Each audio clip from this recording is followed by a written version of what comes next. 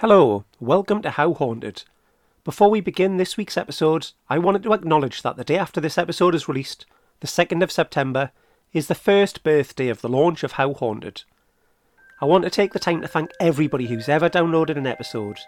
It's been incredibly hard work, but knowing that people are listening and enjoying the episodes keeps me going. To commemorate this milestone, I've released something a little bit special over on the Patreon. I've called it Episode 1 Remastered. Episode 1 looked at the Covenanters prison in Greyfriars Kirkyard in Edinburgh. This was my first ever episode, and it culminated in me investigating the Covenanters prison, a place nobody's allowed to investigate or even access, due to the council being forced to lock it to the public, following a series of attacks of increasing ferocity and regularity. In this updated version of Episode 1, I've added a little over 15 minutes of actual audio from that night. You'll hear me inside the Black Mausoleum, challenging bloody George Mackenzie to do his worst. This episode will be available from the 2nd of September 2023 over on the Patreon at patreon.com/howhauntedpod, and this will be available to all tiers including the £1 tier. What's more, there's now a free 7-day trial for the £3 tier, so if you did want to listen to this new version of Episode 1, as well as all of the special monthly episodes where I conduct a paranormal investigation, accompanied by audio from the night itself, then you can get access to all of this extra content for a week, completely free of charge. Once again, thank you so much for continuing to support the podcast. It means the world to me. And without further ado, on with this week's show.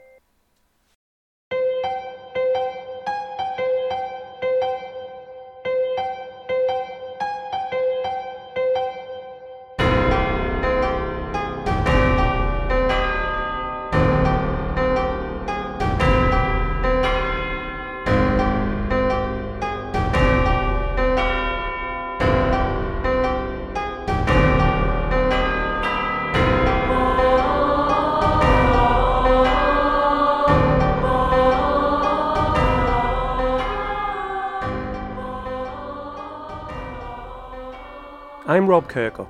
Welcome to How Haunted, a weekly paranormal podcast where each episode we explore the horrible history and terrifying ghost stories of one of the scariest places on the planet. In episode 52, we head into the heart of a county which has had its history and landscape shaped by the effects of wars, skirmishes, bloodshed, torture, suffering and death. And it's the castles here that are our focus. Those ancient battle-scarred fortresses that were once pivotal to the defence of England's most northerly county. This week, we ask, just how haunted are the castles of Northumberland? Listener discretion is advised, as each episode of How Haunted will feature gruesome tales, horrific happenings, bloody murder, and ghosts.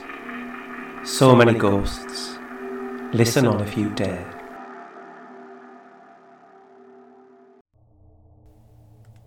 The beautiful county of Northumberland, situated on the English-Scottish border, has a rich, yet troubled history that lends itself perfectly to the subject of myths, legends and ghosts. Northumberland has witnessed all manner of horrendous bloody events, such as the Anglo-Scottish Wars from the early 14th century until the Union of the Crown in 1603, and this saw countless English and Scottish men, women and children tortured, maimed and killed. Then by 1513, the English and the Scottish were at war once again, and Flodden Field was the location of the bloodiest battle ever in the history of England, where 14,000 people were killed in the space of just 3 hours. This included King James IV of Scotland. Then there was the Viking raid of the holy island of Lindisfarne in 793 AD, the first Viking assault seen in the British Isles, which marked the very beginning of the Viking Age in Europe. Evidence of these war-torn times pepper the Northumbrian landscape, and the desperate need for defence against these invaders, both foreign and domestic, is one of the reasons that Northumberland has 70 castles, the most of any county in England. An air of mystery is added to Northumberland due to it largely being so wild and remote. It is the least populated county in England, with only 62 people per square kilometre. Today, Northumberland is a peaceful and tranquil place, but its turbulent past continues to fascinate and intrigue visitors from all over the world. This week, in the first of a two-part special, we will look at some of the ancient castles to be found in Northumberland, and in particular, those that are claimed to be haunted. There are some notable absentees, as Chillingham Castle was the focus of episode 3, Dunstanburgh Castle was covered in episode 15, and Edlingham Castle was episode 31. There's also the first bonus Patreon episode, which is available on the standard podcast feed, and features a paranormal investigation at Chillingham Castle. This is complete with audio from the night itself. So without further ado, allow me to be your guide as we turn our attention to the haunted castles of Northumberland. Kielder Castle. Kielder is a remote village in the far north of Northumberland, less than 3 miles from the Scottish border. It only has a population of around 200, but visitors flock to Kielder all year round. Kielder is famed for its dark skies, as it is one of the darkest areas in all of Europe, and the 4th darkest in the world. This is due to the lack of light pollution, which has seen it awarded protected status by the International Dark Skies Association, the leading international organisation working to combat light pollution worldwide. The dark sky zone over Kielder is almost 580 square miles, and it's the second largest area of protected night sky in Europe. With your naked eye, you can experience a truly dark sky here, something that around 85% of the UK population have never experienced. A sky filled with billions of stars, and you can even see the shadows of the Milky Way and Jupiter. The CPRE Countryside Charity has said that Kielder is the best place to stargaze in the UK. Kielder Observatory, high up on Black Fell overlooking Kielder Water, is understandably popular, and on those nights when the sky is awash with the northern lights, it's a spectacle that will stay with visitors for a lifetime. Kielder also draws visitors from all over the world for its forest. Kielder Forest dates to the 1920s and 1930s and surrounds Kielder Water Reservoir and the village of Kielder, and it's the largest man-made woodland in England at 250 square miles. 3/4 of the woodland is comprised of forest, and due to its position away from heavy human habitation, roads and railways, it offers a wonderful sanctuary for nature to thrive. There is a wide range of animals and bird life to be found here, and 50% of the red squirrels in England call Kielder Forest home. Archaeological remains are regularly uncovered within the forest, often tied to the bloody battles during the Anglo-Scottish Wars, which were fought on land which the forest now occupies. Kielder Castle was built in 1775, upon land which was once a burial site dating back to around 3000 BC. It was constructed for the Duke of Northumberland as a hunting lodge, and is today one of the forest's visitor centres. Kielder Castle is yet another Northumbrian castle with a number of chilling tales associated with it. Visitors and staff have told of seeing objects move all on their own, and the sound of footsteps have been heard running up and down the main staircase when nobody has been there. Unexplained voices and whispering have been heard, and apparitions have been seen. No one is sure who they are, but there is said to be a grey lady and a servant girl named Emma resident within the castle. Little is known of their history, or their ties to Kielder Castle. In 2015, a psychic visited Kielder Castle and fled the castle in terror after less than an hour inside. Hugh Percy, 1st Duke of Northumberland, who had the castle constructed in the 18th century, had a rule for his servants, and that was if any female member of staff should fall pregnant, they would be sacked and replaced. One of the maids, a young girl by the name of Marie, was in a secret relationship with a footman and fell pregnant. Terrified that she would lose her job and her home, she confided to the Duke's wife, Lady Charlotte. Charlotte was sympathetic to Marie's situation and promised to help her. They dressed Marie in loose-fitting clothes to hide her growing bump. Marie gave birth to the child, a baby girl. But tragically, the baby was stillborn. Marie was absolutely devastated by this, and Charlotte said that she would ensure the tiny, lifeless baby was hidden, so that no one would ever know of the servant girl's secret. Lady Charlotte asked Marie if she could build a fire in the fireplace, and then told her to take herself to bed. When Marie had left, Charlotte placed the dead baby into the roaring fire, and placed more logs into the fireplace until the fire had completely consumed the baby. Charlotte then smashed the bones that remained until they were crushed and unrecognisable. When Marie swept out the fireplace the following day, she was completely unaware that she was disposing of her own child's ashes. The spirit of this tiny baby remains at Kielder Castle today, and a ball of light is seen in the fireplace within the cafe, which is where the secretive disposal of her remains occurred. The spirit of Lady Charlotte is another spectre believed to haunt the castle, and is a friendly phantom. She's felt touching visitors on the arm or stroking their hair. She didn't die here, she passed away in London, and was laid to rest at Westminster Abbey, but has clearly returned to the building that she knew so well in life. Thirlwall Castle. The haunting ruins of Thirlwall Castle stand on the banks of the Tippold Burn, near to Hadrian's Wall. The building was originally constructed in the 12th century, and in the 1330s, John Thirlwall fortified the castle, strengthening it with stone, taken from the ruins of the nearby fort of Carveran on the Roman wall. The reason for the need to be able to defend himself and his family was simple: protection. The Thirlwalls were a wealthy family. They had amassed money, land and influence. And in 14th century England, if you had something worth taking, there would always be somebody who wanted to take it from you by whatever means necessary. John couldn't allow this to happen, so he had to ensure that his family home was a stronghold. There was also the constant threat of Scottish raids, and the English border had to be defended.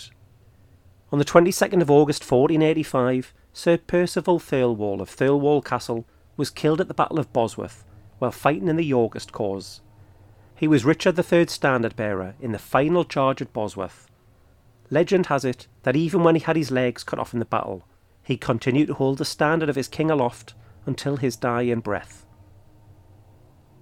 Several generations of the Thirlwalls survived the threat of border raids, and in a survey of 1542, Thirlwall Castle was in the ownership of Robert Thirlwall and is reported as being in measurable good condition. By the mid-17th century, times were much more peaceful, and the need to defend became almost non-existent. The Thirlwalls abandoned the castle and moved 20 miles west to Hexham, where the climate was less harsh and the soil was of better quality for crop growing.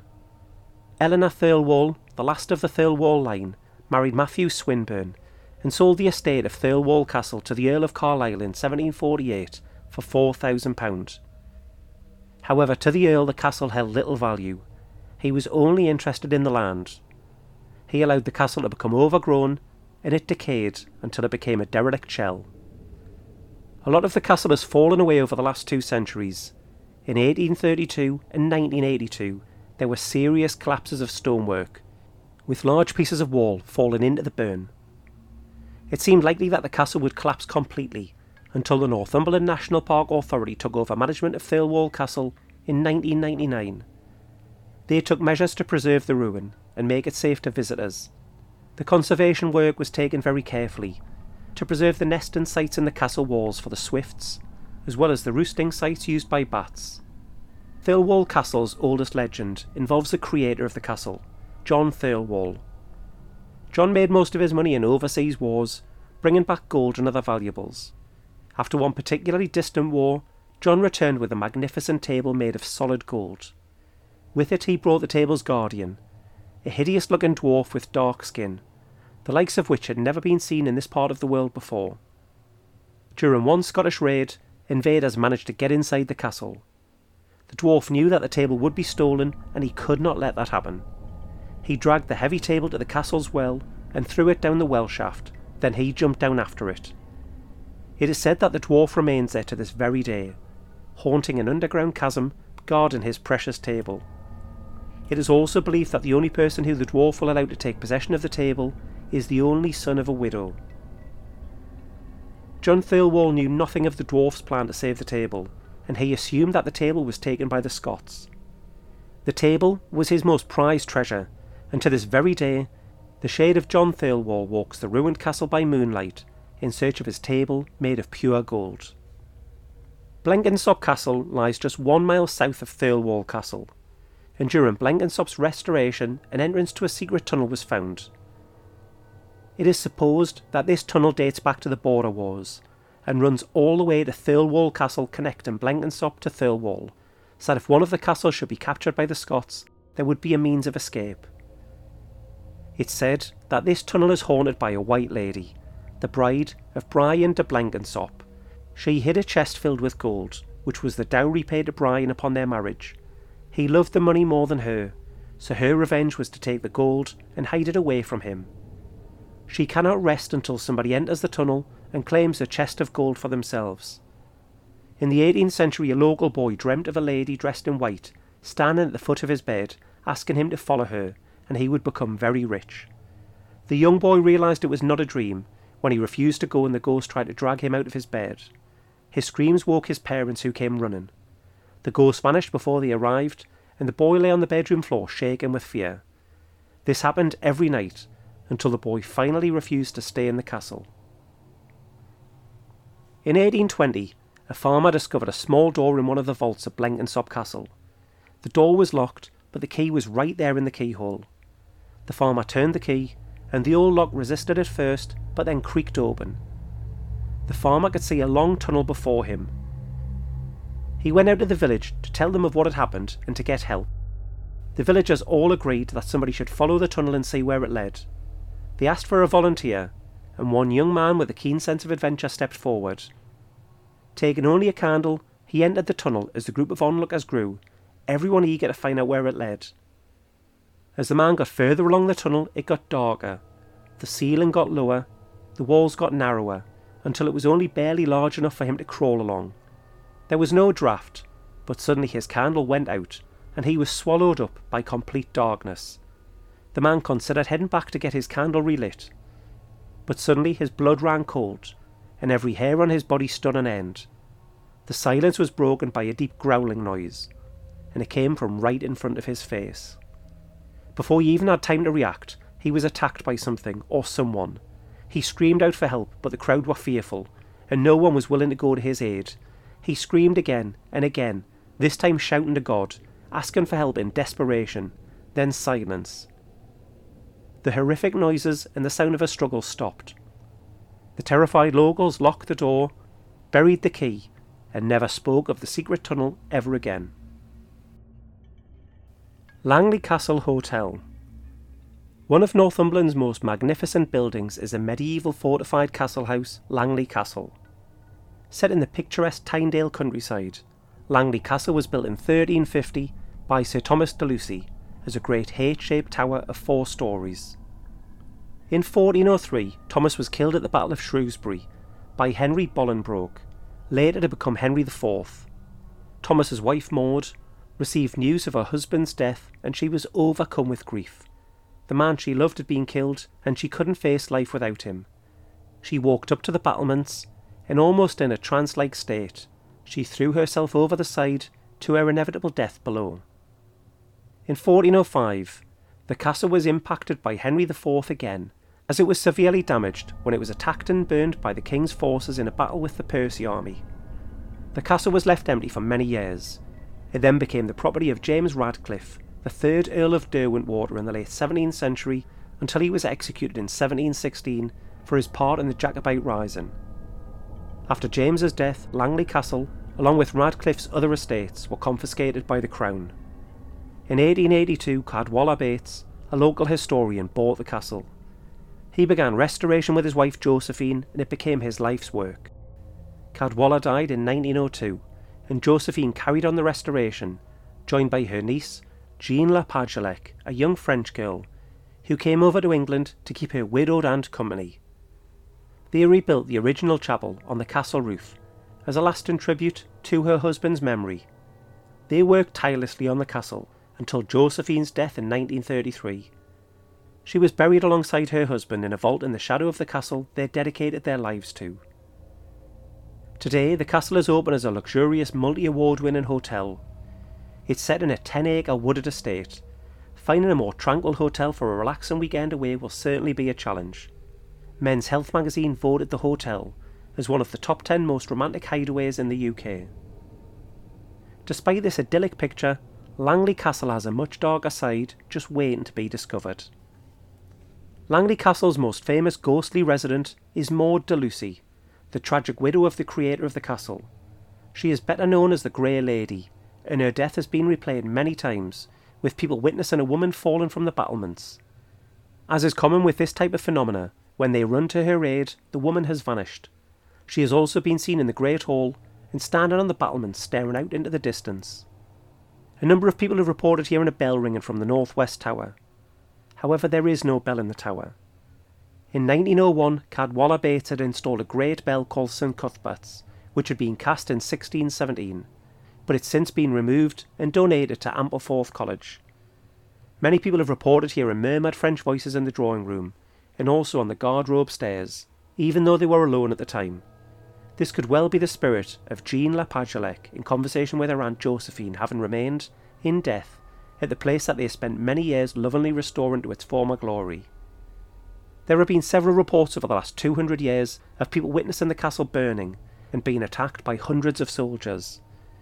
In 1799, the Duke of Northumberland sent a message to the castle. However, the messenger returned to the Duke and said that he couldn't deliver the message because he couldn't get near the castle, as it was on fire and it was being sacked by hundreds of armed men. The messenger returned to the castle on the Duke's orders, and was amazed to find that there was no sign of any attack taking place and there was no damage whatsoever to the castle. When he delivered the message and spoke to the staff at the castle, they had no idea what he was talking about. Ghostly replays have been reported all over the world, and at Langley Castle, it seems that the events of 1405, when the castle was attacked and burned, have somehow been recorded for eternity. Back in 2008, I spoke to Langley Castle Hotel's General Manager Anton Phillips about Langley's resident ghosts, and he told me his thoughts. Many guests have come to Langley and seen and heard many strange things. In my opinion, if you are susceptible to that type of thing, you can see or make out all manner of images from shadows and tricks in the light. That might not be the romantic ideal and is not always what guests want to hear. What good is a castle without a ghost? However, we have had guests who've checked out, having paid their bill in full and without staying the night, who are adamant that they've seen or heard something, and as a result would not spend one more minute in the castle.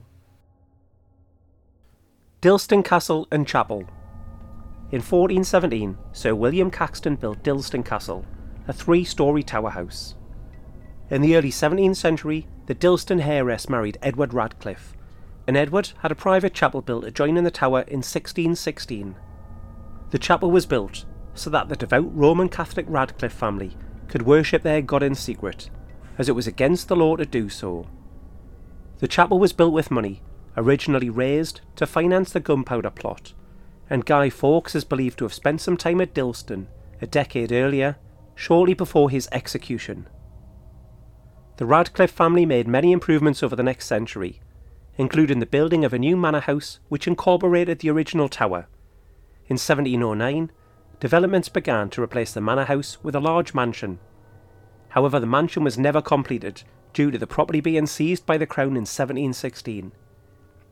The events leading to Dilston Castle being taken away from the Radcliffe family introduces us to the castle's most famous ghost, James Radcliffe, the last Earl of Derwentwater. James Radcliffe was a quiet young man. He lived here at Dilston Castle with his young wife Anna Maria and their young child. These were troubled times with constant wars and revolts, but the Earl was content with his life and managed to steer clear of trouble. But during the Jacobite Rising, his wife encouraged him to become involved with a conspiracy to reinstate a Scottish king, a Stuart, to the throne. He was a peace-loving man and he had no intention of going to war. However, she persisted until the Earl relented and took up arms. He rounded up a troop of around 300 local men and they headed off to battle. Things didn't go to plan. The rebellion folded, James surrendered, and on the 10th of January 1716 he was sentenced to death. He was only 26 years old. On the night of February the 23rd, 1716, the evening before James would face the executioner's axe at Tower Hill, the aurora borealis shone brightly in the night sky over the region. This was taken as a sign, and in Northumberland, the Northern Lights would forever be known as Lord Derwentwater's Lights. The following morning there was a terrible thunderstorm, and the River Derwent was said to have had hundreds of adders swimming in it. This had never been seen before, and has never been seen since, but the locals believed each one of the snakes represented the spirits of one of James Radcliffe's fallen men. Prior to his execution, Radcliffe claimed he was guilty of nothing. He affirmed his adherence to the Roman Catholic faith and expressed his loyalty to James III. The Earl paid a generous sum to his executioner in the hope of a swift dispatch. However, the executioner's first attempt was too low, and it cut his neck wide open, but did not sever it completely. The executioner's second blow was too high, and the axe became lodged in the back of James's skull. He was still alive, but he was in agony, with blood gushing, and he was no doubt praying that the end would come quickly. The executioner struggled to remove the axe from James's head, but once the axe was free, the third and final blow completed the task of ending the Earl's life. The Earl's embalmed body was brought back to Dilston, and it was laid in the chapel near the hall. Many years later it was moved to the Radcliffe family home in Essex. Unusually, the ghost of James Radcliffe takes 3 different forms. The grisly, more tragic sighting is a lonely, headless man walking the woods near the Devil's Water. Visitors have seen a happy couple on a bridge in the grounds. When they have approached, they have simply vanished. This is believed to be the Earl and Anna Maria, reunited in death. The final incarnation of the spirit of James Radcliffe has been reported over 100 times in the area around Dilston. Witnesses have described between 40 and several hundred men on horseback riding over the Northumbrian countryside, often in broad daylight. The ghostly riders are said to be the ghosts of the Earl and his troops, heading off to the battle unaware of the horrors that await them. A strange ghostly light has been seen shining from the top of Dilston Tower. This is claimed by many to be a spiritual beacon, set there to guide James's spirit home. The ghost of a grey lady has been seen at the top of the tallest tower and also in the chapel. This is the ghost of Anna Maria Radcliffe, waiting anxiously for her husband to return home from battle. Since the castle was reopened to the public in 2003, there has been all manner of paranormal activity reported by visitors. A man in a curly wig has been seen at a window in the castle, staring at visitors. Cold spots appear in the chapel, and a feeling of being watched is a common occurrence. One of the more terrifying phenomena is shadowy figures actually chasing people along the roads around the castle. Mitford Castle. Mitford Castle was built in around 1138 by William Bertram, and it was constructed on the site of an Anglo-Saxon fort overlooking the River Wansbeck. The castle was built with a pentagonal keep, the only 5-sided castle keep in England. The village of Mitford was burned to the ground in 1215 by King John's troops as a reprisal for Roger Bertram's support for the Northern Barons' uprising against King John that led to the signing of the Magna Carta. Mitford Castle was badly damaged in the attack, and by 1317 the castle was in ruins, never to be restored. During the attack of Mitford, the village church was also badly damaged, later to be rebuilt in the 19th century. The church is associated with the famous ghost-hunting vicar, the late Jack Richardson. In 1934, 2 young boys were playing in the castle ruins at dusk, when they heard a scream which stopped them in their tracks. The ghost of a warrior leapt out of the shadows of the castle in front of the terrified young boys. The warrior had a great sword in one hand, and in the other he held a severed head. The blood-curdling scream came again, but it was not the warrior who screamed. The scream came from the head. With this, the boys ran in fear for their lives, not daring to look back. To this day, it's said that screams can be heard coming from ruined Mitford Castle after dark. Upon visiting Mitford, a visit to nearby Morpeth is also recommended. The historic town of Morpeth has a rich history, and the parish church, St Mary's, was a popular target for grave robbers during the 18th and 19th centuries.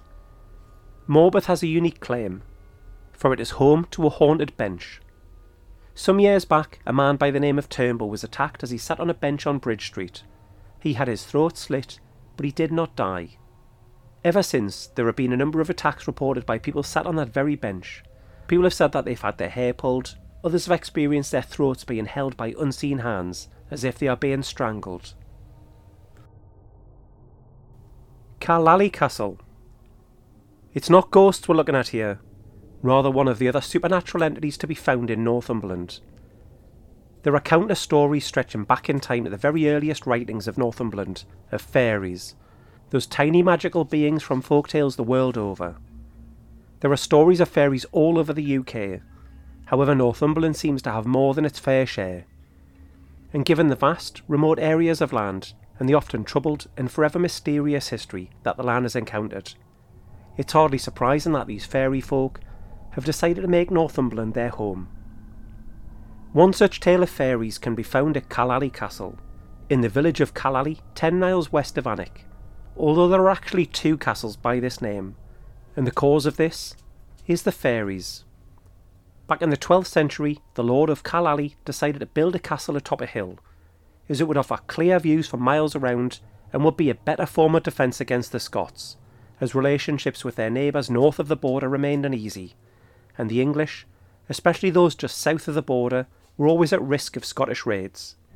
However, the Lady of Callally wanted the castle down in the valley, where it would be protected from the wind and be a more comfortable family home. The Lord's mind wasn't to be changed, and so he began with construction of his castle. Little did he know that he was actually building atop a fairy hill, and understandably the fairies were not happy about plans to build upon their home. So every day, after nightfall, they would pull the walls down and scatter stones far and wide.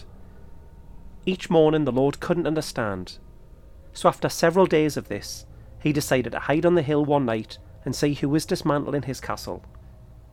When he saw the fairies taking apart his castle, he decided to go with his wife's preference and build the castle down in the valley instead. There is an old Northumbrian rhyme which goes with this tale.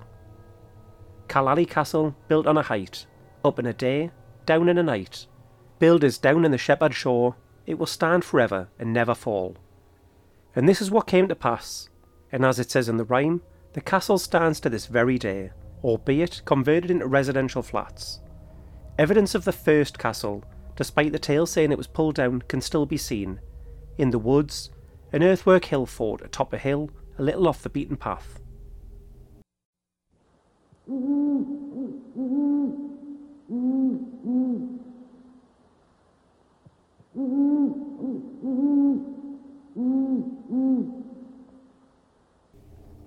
You can follow How Haunted on Twitter at @HowHauntedPod, or over on Instagram at HowHauntedPod, where you will see photos galore relating to the castles of Northumberland. If you want to get in touch, you can do so by visiting the website at www.how-haunted.com, or you can email me at rob@how-haunted.com. If you'd like to support the show, you can sign up to one of 3 Patreon tiers. They start at as little as £1. You can get early ad-free access to all of the episodes and a monthly bonus episode where I conduct a paranormal investigation, talking you through the history, the ghost stories, and what happened on the night itself. This is interspersed with audio from the ghost hunt. You can also get yourself some How Haunted merch, including a mug and a t-shirt. Find out more by going to patreon.com/HowHauntedPod. If you'd like to support the show, but aren't a fan of Patreon, why not donate £2 at buymeacoffee.com/HowHauntedPod. All the information and links are in the podcast episode description. If you've enjoyed this episode, then please consider leaving a review on your podcast provider of choice. It really does help other people to find How Haunted. Next time out, we continue to look at the haunted castles of Northumberland. Thank you so much for accompanying me for our paranormal adventures once again. Stay safe, and join me next time when we will once again ask the question, how haunted?